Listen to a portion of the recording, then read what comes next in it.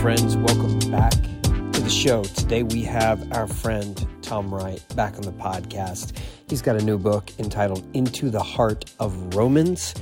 It's an entire book about one chapter, which is pretty special. So actually, what might be a good move is if you could pause and listen to the book of Romans chapter 8. I don't know if you have a Bible in front of you.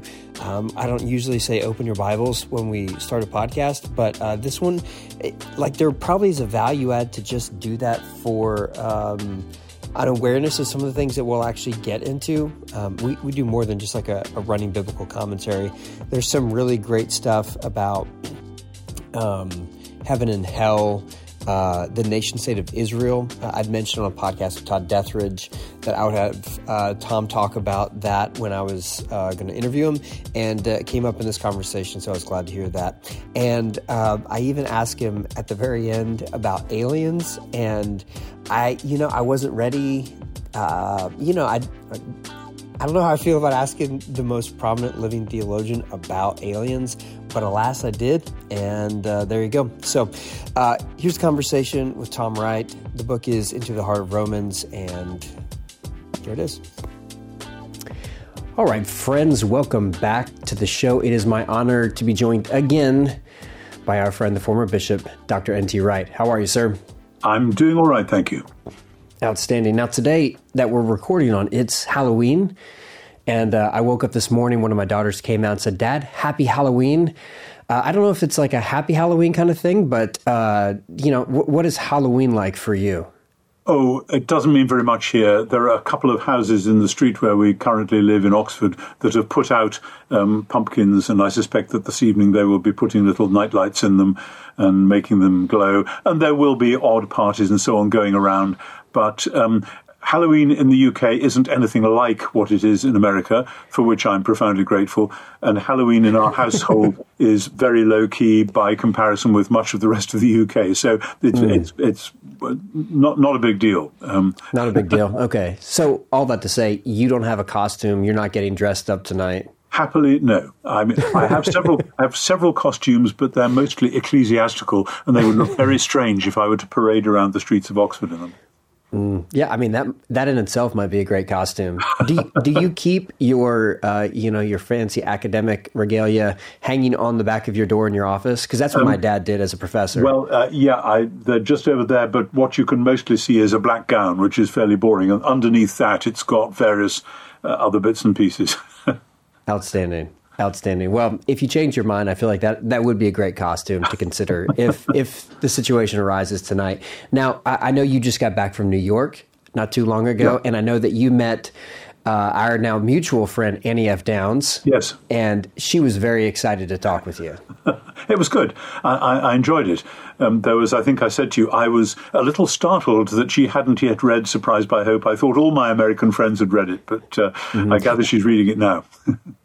She literally texted me a screenshot of her. She was on a plane right after she talked with you, and she had it on her Kindle, and she goes, "Please tell Tom that I am reading it right now." Good. Splendid.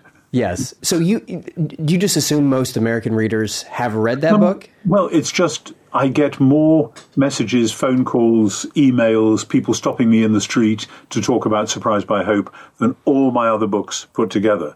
Really? And just 2 days ago, hang on, it's Tuesday today, isn't it? Two days ago, my wife and I were in Cambridge visiting our oldest grandson, who's just started as an undergrad there. And after the morning service in chapel, we went and had breakfast with some of the other students. And one of them was an American who sat down at the table and said, "Dr. Wright, so good to meet you. I read Surprised by Hope." And I just thought, okay, this is what people do. So it produced some interesting conversation. I think in America it's much more well known than in Britain, partly because there aren't so many people in Britain who read that sort of book, but also because many in America are still fixated on heaven and hell. And to be told that there's a different way of looking at Christianity than the heaven and hell paradigm is a shock and a relief, I think, to many. Whereas we don't have quite that grit in our oyster, as it were. The grit in the oyster. Do you think part of that is because of the popularity of some of the Left Behind type of books and the way that captured the imagination of many Americans? Certainly the Left Behind thing is responsible for a lot, but that was coming in on the tide of a much larger stream of American dispensationalism, which, as you know, goes back to the 19th century, came from Ireland to England and to America, and what had started off being the religion of a very small minority, and it was self-consciously, it was, there's just a few of us left and we're going to be raptured and the rest of the world is going to hell. It's now become the religion of a vast number in America, nowhere else in the world, and that's strange in itself. But then also I found that, of course, a lot of people who were brought up traditional Roman Catholic were very much brought up on heaven and hell, that they were taught in school or by a nun somewhere, or certainly by their priest, that if you do this and this and this, you'll go to heaven. If you do that and that and that, you're going to hell. And they're kind of held between those options. And to be told, no, that's not how the Bible story works, it can be really liberating. So it's fundamentalists and fundamentalist Catholics, likewise, are kind of, that's their backdrop. And to be given a different paradigm, I think, has been really helpful for them. When you talk about how helpful that has been when they go from heaven and hell to the idea of the new heavens, the new Jerusalem, the fulfillment of Jesus' prayer on earth as it is in heaven, instead of that old model, but what is a more biblical understanding of it, what do you think is most helpful, alleviating, life-giving to so many of us who found that through the book, which I think is literally right over my shoulder right there, Surprised by Hope. What do you think that is? I often now make the point quite simply by saying that there's a strapline at the end of the Bible, which is about the New Jerusalem coming down from heaven to earth rather than people going up from earth to heaven. And the strapline isn't the dwelling of humans is with God, it's the dwelling of God is with humans. And that changes everything, actually. And it takes you to passages, well-known passages like John chapter 1, which is regularly read at Christmas carol services, which climaxes in the Word became flesh and dwelt with us, and we gazed upon his glory. It isn't that, how do we go to heaven in the hope that we might gaze upon God's glory there? God brought himself down to earth and revealed his glory, surprisingly, in the cross and resurrection of Jesus. And once people see that that's the direction of travel, as it were, then, as I say, everything changes, everything feels different, and the world becomes hopeful that God has loved this world and has come to rescue it and redeem it and wants us to be part of that ongoing operation. And that, too, is news to many people, not least to many ordinary evangelicals who are told that there's absolutely nothing we can do to save ourselves, so we just have to be totally passive. And to be told, no, in Revelation 5, it says that under the blood of the Lamb, who is also the Lion, God has rescued people so that they can be the royal priesthood and can share God's task of running his new creation. Most Christians, in my experience, have never been told that. And it goes on and on and on from there with the sense of responsibility and vocation and all those neat things which actually are very life-giving to ordinary people who didn't know God cared about them that much. Yeah, the renewed understanding of being an image bearer is that there is a vocation, a calling that is the fruit of what God has created inside of you, and so that's playing out. And like you said, everything else opens up as well. One of the things that most stands out to me is this understanding of the temple. That the temple, instead of we just had this temple in the Old Testament, and it's gone, everything's great. But no, it was a beachhead. It was a foreshadowing of God's place on earth, and eventually in the New Jerusalem, God is there. That is such a wonderful insight, and I'm so grateful to those scholars who've worked hard at that. I mean, I think of Greg Beale's book, The Temple and the Church's Mission, and I think of John Walton's work on Genesis about the creation as a temple and then the tabernacle and the Jerusalem temple as foretastes of the new creation. Those were some of the books that opened my eyes to it, but there's lots of others as well. And that's been something that's really emerged in biblical scholarship over the last 20 years. And I'm really grateful to those who've laid all that out and enabled people like me to come in, pick it up and say, guess what, it's there in Paul as well. And here's how it affects the argument. Yeah, so it's there in Paul, it's in Isaiah. The psalmist gives us some stuff. So it's a thread line that's there the whole time, but in some ways we've missed it because we Western, especially Americans, because of our view on dispensational and the end times and our eschatology, we've missed some of this stuff. But we've also created some peculiar assumptions about the nation state of Israel, which we feel that very prevalently right now. That's really. I mean, there's an oddity there, because I think the reason that many Protestant scholars avoided the theme of the temple was that it was too churchy, too sort of high church, but also, I'm afraid, too Jewish. And there was a sort of sense that Jews believe in works righteousness, so we don't go there, etc., etc., etc. Mm-hmm. But then the sort of equal and opposite of that is that within some branches of dispensationalism, there's a sense that the nation of Israel, refounded by the Declaration of the United Nations in 1947, what theological significance the United Nations have isn't entirely clear to me, but that somehow is the great eschatological moment spoken of in Scripture, and so therefore we've got to support the state of Israel come what may. And that, it seems to me, has led us into some very blind alleys and some very dangerous places. And I think we're seeing that playing out right now. I mean, it's hard to comment on the present extremely complicated situation with so much folly and wickedness and violence and sin and death in all directions. I mean all directions. But I think we have not helped ourselves theologically by failing to read the biblical narrative the way in which the Bible itself lays it out.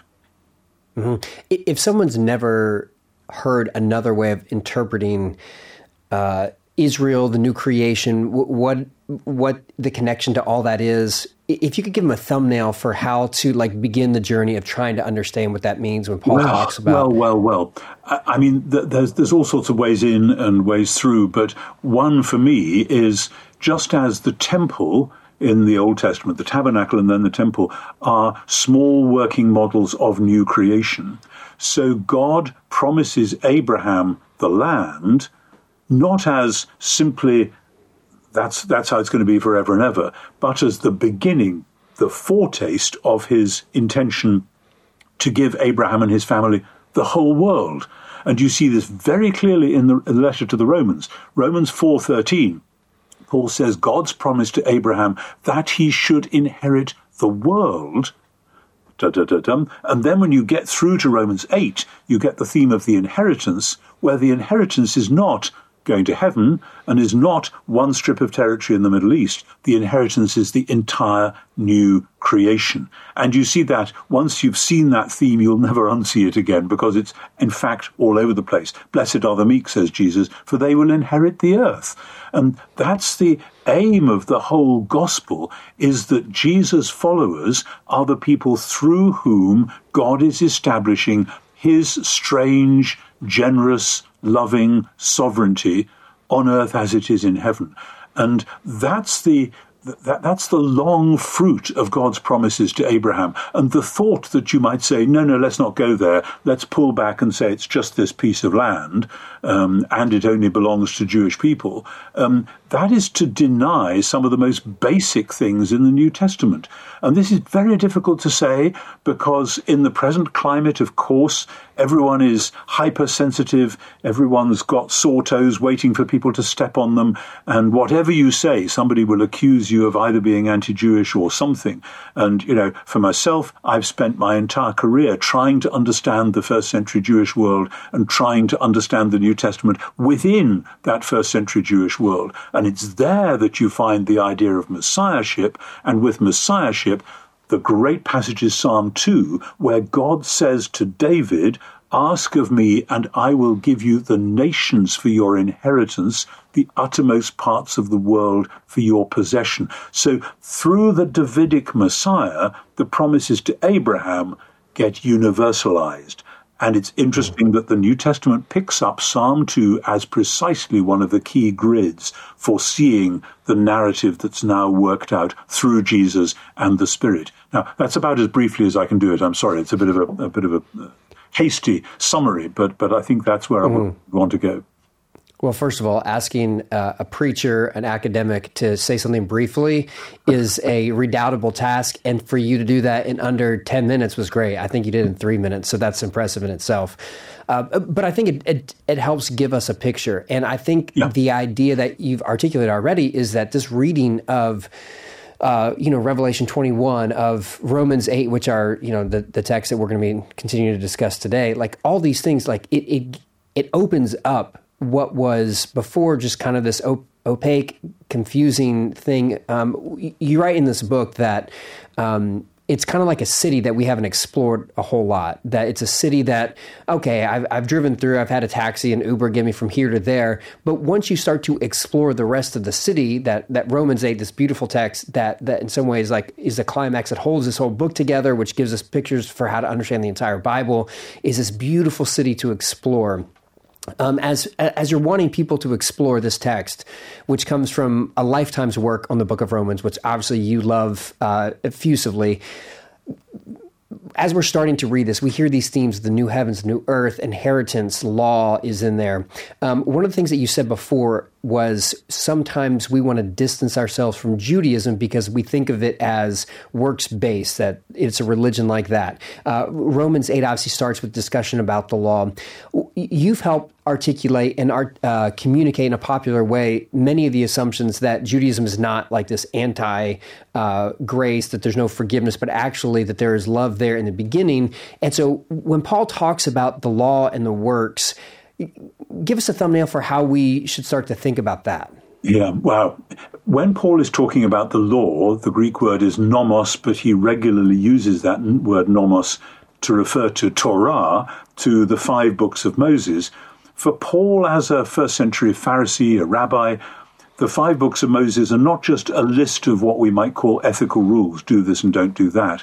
It's an entire narrative from Genesis through Exodus, Leviticus, Numbers, all the way to Deuteronomy. And we can see from other Jewish writings of roughly Paul's period how people are reading that whole story. And it's about creation, it's about the call of Israel, it's about the call of Israel to be the tabernacle-bearing people, it's about how they cope with that, how they are then led through the wilderness to their promised land, and then how, disturbingly, in Deuteronomy, when they're on the throes of getting into the promised land, God has some warnings for them that watch out, because I know that you're still a stiff-necked people and you're not going to get it right. And if you disobey my covenant, then you will end up going into exile. And Deuteronomy ends with that pretty severe warning. But that is Torah. It's this narrative. And Torah then looks ahead. And we can see writers in Paul's day and slightly earlier, like the book of Daniel, riffing off Deuteronomy and saying, now, where are we in relation to this great narrative? And the Jewish historian Josephus, who's a younger contemporary of Paul, he talks about the end of Deuteronomy being, as it were, a prophecy of events going right on into his own day. And so when Paul is regularly quoting Deuteronomy as well, this is really where he's coming from. So in Romans 7, he talks about the law as a problem, that Israel, Paul himself as a good Jew, delights in the law of God inwardly. He reads it and he knows this is God's word and God's will, but he can't get there. He can't attain it. And he says, ultimately, it's sending me into captivity. And the word he uses for sending me into captivity at the end of Romans 7, Romans 7 verse 23, is the word which is regularly used in the Greek Old Testament for exile. So he's tracking with the narrative right to the end of Deuteronomy and saying, now what's happened? And of course, the answer to what's going to happen next is the coming of the Messiah. So the Messiah has come, and so what God intended to do through the giving of the law, is at last fulfilled. Because the law said, do this and you will live. And Paul is saying, well, I was wanting to do it and I couldn't do it. We Jews couldn't do it. We Israel couldn't do it. But now, by the Spirit, we put to death the deeds of the body. We learn to live in the Spirit. We are the people in whom God himself comes to live by the Spirit. Paul uses temple language about the Spirit in Romans 8, verses 9, 10, and 11, so that his summary at the beginning of that chapter, which is very dense, all comes rushing together. The law of the Spirit of life in Messiah Jesus has set you free from the law of sin and death. Wow, Paul, that's quite a mouthful. Well, yes, it is, but let it play out, see how it works. That what God intended to do in the giving of the law is now accomplished in the Messiah's dying for sinners and in the gift of the Spirit. So the life-giving Spirit is the answer. The law wanted to give life but couldn't because it was weak through the sinful humanity that was common to all humans. But now, by the Spirit, God is giving the life that the law couldn't. So the law looks on and says, yes, that's what I wanted to do. And so many Christians have thought that the law was a bad thing, which was simply condemning them. And Paul says, no, the law was God's law. It was holy and just and good, and it is fulfilled in Messiah and Spirit, supremely in the resurrection, in the new creation, and in the inheritance when God's people raised from the dead will inherit the role of being God's stewards over his new creation. Mm-hmm. Okay, we'll get to inheritance in just a second. Let me read verse 3 from, this is actually your translation of Romans 8. I always call it the N.T. Wright Bible, the Kingdom New Testament. That's what your translation's by the way, as you probably know, it's come out in a new, a third edition, the New Testament for Everyone. Wow. This is from Zondervan and SPCK, and I've revised a certain amount of it, lots of little tweaks here and there, and it's coming out at the same time as the book on Romans. Okay, well, do you want to read verse 3 from your new translation, or do you want me to read it from... I suspect it's identical. I haven't checked recently. Let me just have a look. Here we are. For some reason, this book falls open automatically in Romans. I can't think why that would be. That's kind of fitting. And so to be honest, Okay. Here it says, for God has done what the law, being weak because of human flesh, was incapable of doing. God sent his own Son in the likeness of sinful flesh, and as a sin offering, and right there in the flesh, he condemned sin. I think that's probably the same as what you got. That's exactly the same. Sure. Okay, so when we think of law, we're not thinking legalistic code. Okay, God was unforgiving. There's no grace. There's no love in the Old Testament. The Jews didn't talk like that about the law. Psalm 119, 176 verses about how wonderful the law is. Jesus in the Sermon on the Mount, I didn't come to abolish, but to fulfill the law. That's what Paul is doing here. Yeah. The law, God wasn't hateful in the Old Testament and loving in the New Testament. That's not the story here. But the law is this narrative of God's redemption. And it says that Jesus came as a sin offering. How would you want to describe what a sin offering is for those of us who aren't familiar with first century Judaism? Yeah, the phrase sin offering refers to one particular sacrifice which is offered according to the books of Leviticus and Numbers. And it's a very interesting one because if somebody sins knowingly and deliberately, if they say, I know that God has forbidden that, but I'm going to go ahead and do it anyway, then you do not get forgiven for that in the Old Testament. That is called sinning with a high hand, just going ahead and doing it. And there is no offering for that. That person is going to be, unless somebody intervenes, is going to be cut off from among their people. In other words, they're put out of the company of Israel. The sin offering is there for two things. One, sins of ignorance, and two, sins of unwillingness. That is, ignorance, I didn't know that was wrong, so sorry I did it. Okay, here's the sin offering. Or, I knew it was wrong, but I had no intention of doing it. It just happened that way, and I didn't intend it. Now, when you look at the description of the person in Romans 7, you see that they fall into both those categories, that the evil that I would not is what I do. I do not know my own actions. Paul is describing the plight of the Jew under Torah as somebody who is sinning unwillingly and unwittingly. And if you take that problem to a well-trained rabbi, they'll say, what you need is the sin offering. And Paul says, that's what God has provided. Now, there's more to it than that, but that's the heart of it, I think, the sin offering. Yeah. One of my Baptist friends explained it to me, the difference of sins of omission and commission, where it's a sin of omitting. Like, how are you feeling about that? I see it in your face some concern. That's a slightly different distinction. Sins of omission when you should have done something and don't do it, and commission is when you shouldn't have done something and you do it. But here, when it's unwitting, in other words, I didn't know that was wrong. It's like when you break the speed limit because you hadn't seen the sign, or the sign was obscured by a tree or something. You say to the officer, sorry, I'm still going at 40, but go and have a look. You can't see the sign. So that is unwitting. I didn't know it. Or then, if somebody kicked your foot onto the pedal so that you went faster, I did not intend to do that. That was a complete accident, and I didn't have what the lawyers call mens rea, a guilty mind, in doing it. Those are the two Levitical conditions. Gotcha. And so the law, now people understand, Paul understands that unwittingly I couldn't do what the story of what God was doing needed me to be, that I was called to be, I was created to be. I couldn't do that. But because of the Spirit, I have the ability to live differently. I want to read verse 6 from your translation. Focus the mind on the flesh and you'll die, but focus it on the Spirit and you'll have life and peace.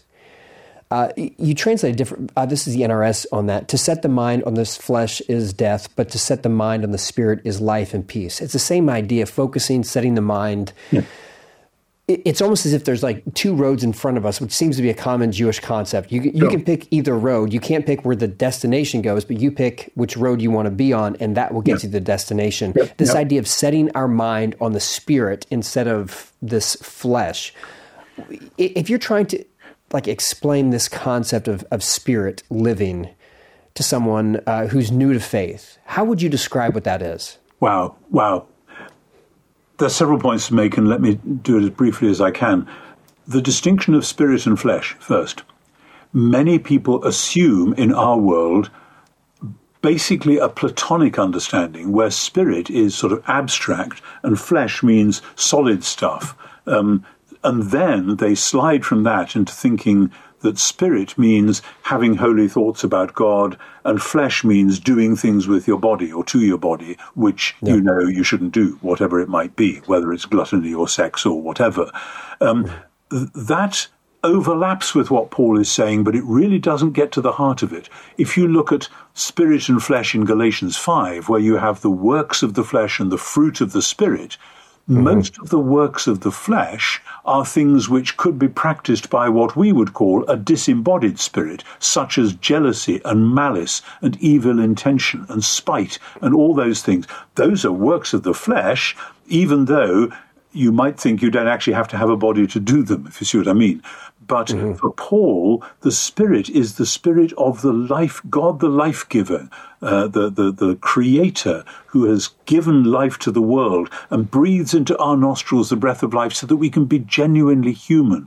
And the Spirit is the one who is leading us to a genuine humanness. And for Paul, flesh is more about being turned in on oneself, finding one's own wants, whatever they may be, which might well be for forbidden physical fruit, or it might easily be for forbidden what we would call mental or emotional fruit, or something which might have nothing to do with the body. So we've got to strip away the ideas of spirit and flesh that we come with and try to inhabit the antithesis that Paul has. I mean, one helpful way would be to go to Galatians 5 and look at the list. Here are the works of the flesh, here are the fruit. The fruit of the Spirit is love, joy, peace, patience, kindness, goodness, faithfulness, gentleness, self-control. The works of the flesh are all those things like jealousy and malice and evil intention, as well as gluttony and fornication and so on. But then if you go to Romans 12, the wonderful passage where he talks about being transformed by the renewing of your mind, so that you can think through and put into practice what God's will is.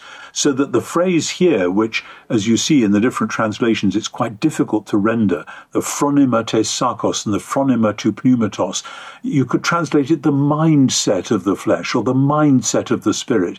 I wish there were better translations available to us than flesh and spirit, but really we don't have good English terms which are unambiguous in conveying what Paul is intending there. And actually, for Paul, the words he uses for flesh and spirit are quite polyvalent as well. So he had to explain as he went along, and so it's no surprise if we do too. But so it's the basic thing is getting the thinking right, getting to think in tune with God, the Creator, who is now recreating the world and us as part of the world, and learning to think that way and claiming the power and presence of the Spirit to enable us to think that way, and therefore to reject the pathways that we all too easily drift off into if left to our own devices. Again, sorry, it's a bit long and a bit crunched together, but that's as quick as I can do it. You're doing great. You're doing great. So there is a mindset that leads to death, and there is a mindset that leads to life and peace. And the mind that leads to death is like this curved in, I think it was Augustine who talked, I think the Latin phrase was incurvatus se. I'm not sure if I'm pronouncing that correctly. Yes. Homo incurvatus in se, humans turned in on themselves. Yes. Yes. Which is the end result of sin, of the mindset that leads to death. Whereas the posture of Jesus, this open arm posture, this cruciform posture towards the world, leads to life and to peace. And in the same way that fruit of the Spirit, love, joy, peace, patience, like Paul here says, life and peace, like that's the result of the Spirit. Yeah, correct. And so the end result of this Spirit work is that we become the first fruits of what God is doing in this new creation. And the end result is inheritance. You talked about that before. Sometimes we've thought of inheritance like, okay, disembodied spirit, disembodied soul floats up to heaven. We're on a cloud. We're playing harps all day. We're doing the heaven thing. But this picture of inheritance isn't just a disembodied soul, and it's not just one little part of land in the Middle East. It's the redemption of all things. And that's what glorification looks like. That's pretty much exactly right, and we'll come to glory and glorification in just a moment, perhaps. But yes, the problem here has been that the Western tradition of heaven as the destination of the Christian, and heaven being a place other than earth and sort of spiritually speaking miles and miles away from earth, so that you've got a long journey to get from A to B, that is simply not a biblical concept. In the Bible, heaven and earth are the two twin halves of God's good creation, and they are made for one another. They are made ultimately to belong intimately with one another. That's what and why they are. And so it's interesting that in Romans, the word for soul doesn't occur, and the word for heaven only occurs twice in Romans, and in neither case does it refer to the destination of the Christian. We have imported this from medieval, I would say, corruptions of the biblical faith, where the inheritance, as you say, and as we said before, is the whole renewed creation. So the climax of Romans 8, 1-11 is the resurrection. If the Spirit dwells in you, and that's temple language, then the one who raised Jesus from the dead will dwell and dwells in you is now going to raise you from the dead as well. But the purpose of that, and this opens up to the whole central section of Romans 8, verses 12-30, is that God is going to do this new creation, and you are to be the small working model of that new creation already in the middle of the old world. And that's the tension of so much of Romans 8, is we are to be the working models of new creation and to be part of God's purpose for bringing that new creation about, to making it happen, even in the present, even though that's tense and difficult and groaning and so on. And so we're looking ahead, but not looking ahead to leaving this world and going somewhere else, looking ahead to God redeeming his whole creation and putting us, in the best sense, in charge of it, recognizing that the idea of being in charge of something has been radically revised in the light of Jesus' sovereignty reigning from the cross. Mm-hmm. I think it's Revelation 21 where it talks about we are now like a royal kings and priests, that we will like reign on earth, right? Is that the royal priesthood? Well, that comes several times in Revelation 1, in Revelation 5, in Revelation 20, one or two other places, in 1 Peter 2 as well. The idea, of course, goes back to Exodus 19, where it's what God says to Israel: you are to be the royal priesthood, the holy nation. But then it's picked up in the New Testament. This is about image bearing. The image, you probably, Luke, heard me say this before. In the image of God in humans is like an angled mirror, reflecting God into the world and reflecting the world back to God. That is the kingly bit, God's sovereignty in the world. This is the priestly bit, reflecting the praises of the world back to God. And my favorite bit on that is Revelation 5. We're redeemed by the blood of the Lamb, rescued from sin, not in order to lie back and do nothing forever, but in order to share God's work in his new creation. Mm-hmm. Can you define what the word glorification looks like? Okay. Two things going on here. And I have to say, I promised myself when I was coming on air with you, I would hold this up. One of my former PhD students, one of whom, as with all my PhD students, I'm very proud, but this is a special book, Haley Goranson Jacob, Conformed to the Image of His Son. This is a study in Romans 8.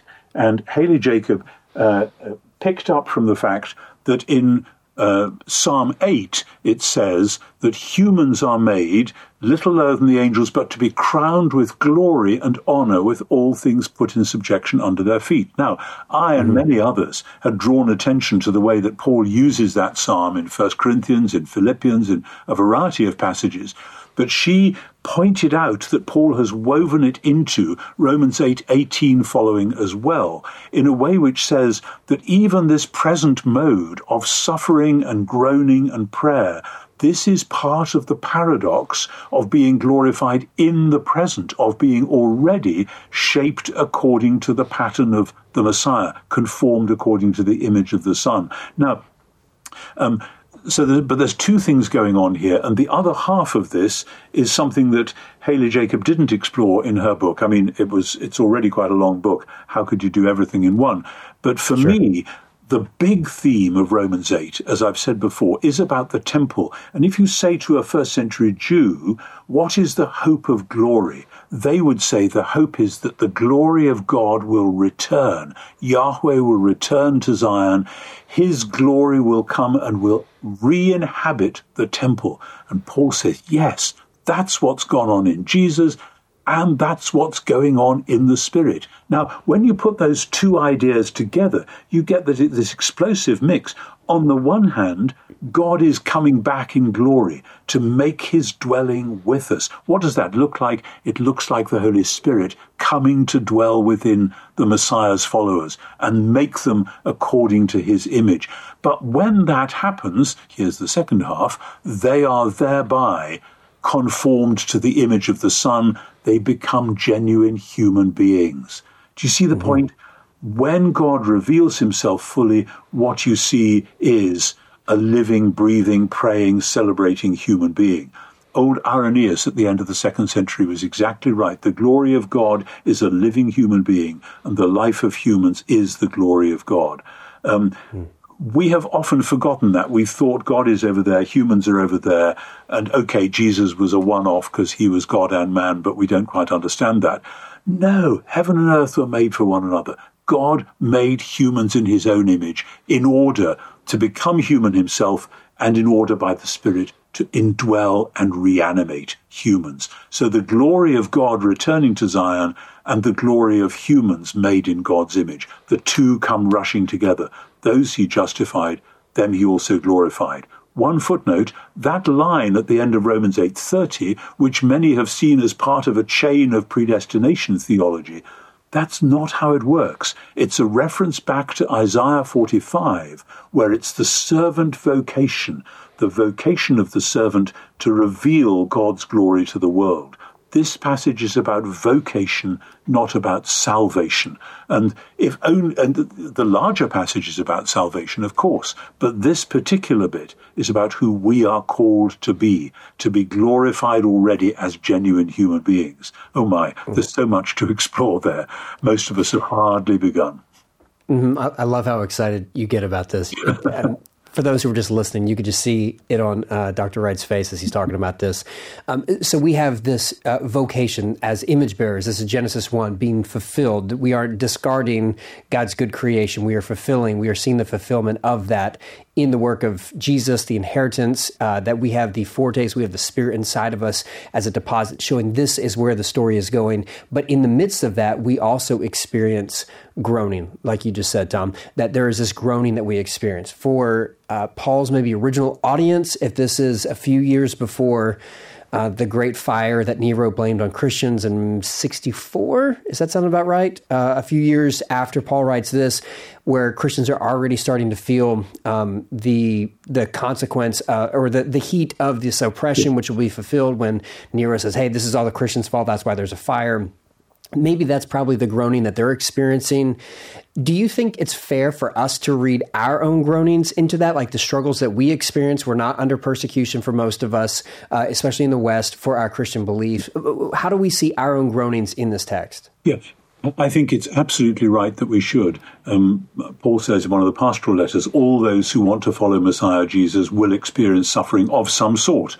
Now, I'm one of the lucky ones. I'm in my mid-70s. I've never been persecuted for my faith. I've been laughed at. I've had people say rude things about me from time to time. But by the time you get to my age, it's kind of, okay, that's going to happen. Not a big deal. Nobody's ever spat at me or beat me up because I'm a Christian. But there are many people around the world, some of whom I know, who have had that or near equivalent. And there are many who are suffering that right now, obviously. So that in Paul's world, and it's interesting, among Paul's own churches, many of them are suffering. In Philippi, they're suffering. In Thessalonica, they're suffering. In Rome, they're certainly facing suffering, as you say. Paul, I reckon, could see it coming over the horizon, even if it hadn't fully begun yet, though I suspect it was already starting up in Rome, although the Christian church in Rome was very small when Paul was writing to them. But the church in Corinth, interestingly, the church in Corinth isn't suffering, which is why they look down on Paul, because he's a bit of a jailbird and he's getting shipwrecked and he's being beaten up, and they think Paul has obviously fallen out of God's favour, whereas we're doing all right. And that is because there's been a legal decision in Corinth, you see it in Acts 18, that being a Christian is simply like being a Jew. It's a different way of being a Jew, and the Jews are allowed to practice their own religion, so we're not going to make a fuss about those Christians. And immediately, any threat of persecution is gone, and immediately the Corinthian church gets into all kinds of trouble. They are soft on morality, they are fuzzy about the resurrection, they are riven by factionalism, the rich and the poor are in a divide, etc., etc., etc. And Paul suffers because of that. So it's a complicated issue already in the New Testament. But you see, there's two things then going on with the groaning. One is that the groaning is a direct verbal echo of the children of Israel in Egypt, groaning in slavery, and God hears that and comes to rescue them. You'll notice that in Romans 8:25, 6, 7, when the church is groaning, Paul says, he who searches the hearts knows the mind of the Spirit, because the Spirit is interceding for God's people according to God's will. That is like the children of Israel in Egypt groaning. That's one of the things that's going on, the echo of Exodus. But the other thing is this anticipation that at any given moment, the church as a whole will be suffering persecution, and the world as a whole is going through labor pains. Wars and rumors of wars and earthquakes and terrible things happening. And Paul says the church is right there in the middle of it. The church isn't spared from that. So it's about the church being at the place where the world is in pain, just like Jesus himself came to the place where the world was in pain. What could be more emblematic of that than the King of the Jews dying on a cross outside his own capital city at the hands of brutal empire? And I see the theology of the cross standing right over that whole passage. And so we are called to stay at that place and groan in prayer, knowing that, according to 8:28, God uses that prayer, the prayer of those who thereby love God. God uses that prayer as part of the means of bringing about new creation. Mm-hmm. And that gives us the hope and the confidence that nothing shall separate us from the love of God, because Absolutely. We know what has been revealed in Jesus. We have the experience of the Spirit. We have this picture of where this is going, that we don't give in to despair because we know that nothing is going to separate us. That's right. Yeah, absolutely. And we know, Paul says, I am persuaded, which is an interesting way of putting it. It's as though again and again he worries, can I really believe this? And he thinks round the loop again. Teaching yourself to think round that loop is, in the power of the Spirit, of course, is part of the deal. Learning to say, no, I'm not going to be blown off course by all these terrible things that are happening. I am persuaded, and I'm going to stand firm on that. Like many big moral decisions that people make, and many big vocational decisions that people make. And having made them, I'm going to stick to this. I'm going to see it through. It may be tough, but I'm not going to go running back. It's that kind of thing. I'm persuaded that none of these things, nor any other creature. I love that. It's as though Paul is saying, we belong to the Creator. So no other creature, our fellow creatures, can stand in the way of our relationship with our Creator who loves us. That's beautiful. And so we have this hope, this confidence in the redemption of all things, that God is restoring God's created world, that it's not about earth being departed, us floating up to heaven, but it's about the new heavens and new earth, that there is a new Jerusalem that is coming here. Yep. And I'm embarrassed to ask this question, but I'm still going to ask this because, I just have to. If we're not thinking that we depart earth, but we see heaven coming to earth, can we talk about aliens for just 1 second? Because I had no idea where you were going with this, but feel free. I know nothing about aliens. Yeah, I wasn't planning on it, but I just felt compelled that we have to go there. Partly because just like there's all these things that people are saying. There's aliens now. There's other life forms that whatever the government says we've known this for decades, and then we just moved on like it was no big deal. We have all these pilots saying we see things flying in the air. We found something in Mexico, which appears to be non-human life form that's been around for hundreds of years. If we've lived in a world and a perspective that there's heaven, there's earth, and there's nothing else, if there are other life forms, how does this eschatology make space? Does that have any idea or connection to this, or are they just on their own? What are your thoughts on that? I don't particularly have an opinion on aliens. I have to say, by the way, I noticed when I came in through JFK in New York the other day that they've changed the sign. It used to be U.S. citizens here, aliens there, and the rest of us were all designated aliens, which I always found a bit funny. But they have now changed it, perhaps because they're worried about the things you're talking about. Again, isn't it interesting? America seems much more worried about these things than the rest of the world is. I don't think people in Europe are worried about little green men and about funny things happening. These are intra-American sort of conspiracy theories and so on.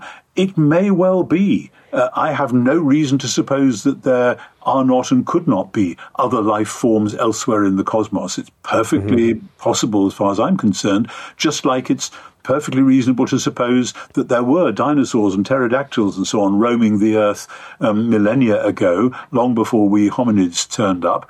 And that doesn't bother me. Will they be in the new creation? I think they probably will. Who knows what life will be like in God's new creation? It'll be a riot of color and animality and physicality and celebration and a great multitude that no one can number, all singing the praises of God and the Lamb. And why shouldn't there be all kinds of creatures part of that as well? Insofar as we have any concern for or responsibility for them, it will be part of this same thing. The cosmos as a whole is groaning in creation. We take the pain that we are suffering, and as I've often had to say to my students, when you're preaching, every time you look down on a congregation, these half-smiling faces, every face is masking some secret sorrow of some sort somewhere. Goodness knows what or why, but they are. And we are all in this together, sometimes vividly and horribly, sometimes much more quietly and privately. But in the middle of that, our calling is simply to be in prayer for God's whole creation and praying that God's kingdom will come and God will bring it all together. As in Ephesians 1, God's plan is to unite all things in heaven and on earth in the Messiah. So whether there be aliens of one sort or another or not, it doesn't affect the big prayer that we ought always to be praying. So in 5 years, let's say we actually have contact with an alien. There's communication, we set up like this, interplanet sort of dialogue.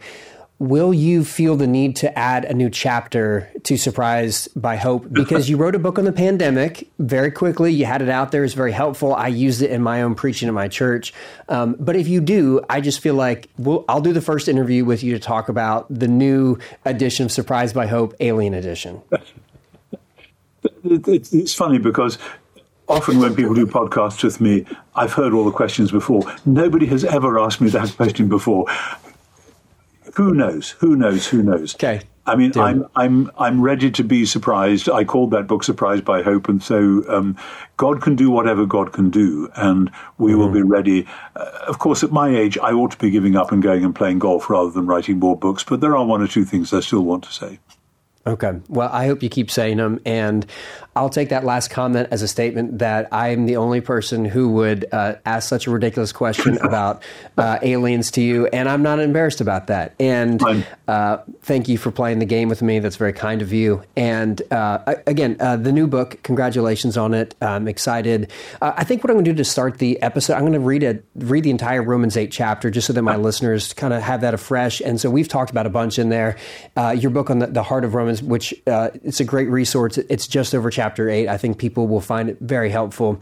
And I just want to say it's not lost on me the generosity of time that you extend to me and the multiple times that you've made time and space for me. 20 years ago, if someone would have told me that you would not only talk to me, but you would respond to my emails, I wouldn't have believed it because, you're such an influential part of my faith journey and my understanding of Scripture. And so, again, I just want to say thank you for the time, Tom, and congrats on the new book. Thank you very much indeed. It's very generous of you. It's funny because I'm a natural extrovert. I'm a people person. In retirement, it's quite odd because I don't have classes of students in front of me all the time. And my wife has heard most of my jokes more than once. So it's actually quite fun to chat to people who are bright young minds, eager to ask questions. So thank you very much. It's always a treat to talk to you. And thank you for referring to me as young still. I appreciate that. One of my daughters, my youngest daughter, who's 9, asked me the other day on a walk. She said, "Dad, when you were a kid, did they have cars?" And so I don't feel young all the time, but Wonderful. For you to say that is very nice. Wonderful. I have to say, my grandchildren range from an 18-year-old who we visited this last weekend down to a 2-year-old. So I am a long way past your age, but it's fine. We are who we are. We are. All right. Well, Tom, well, thanks again. I appreciate it. And congratulations. Thank you very much. Okay. Bye-bye. Right.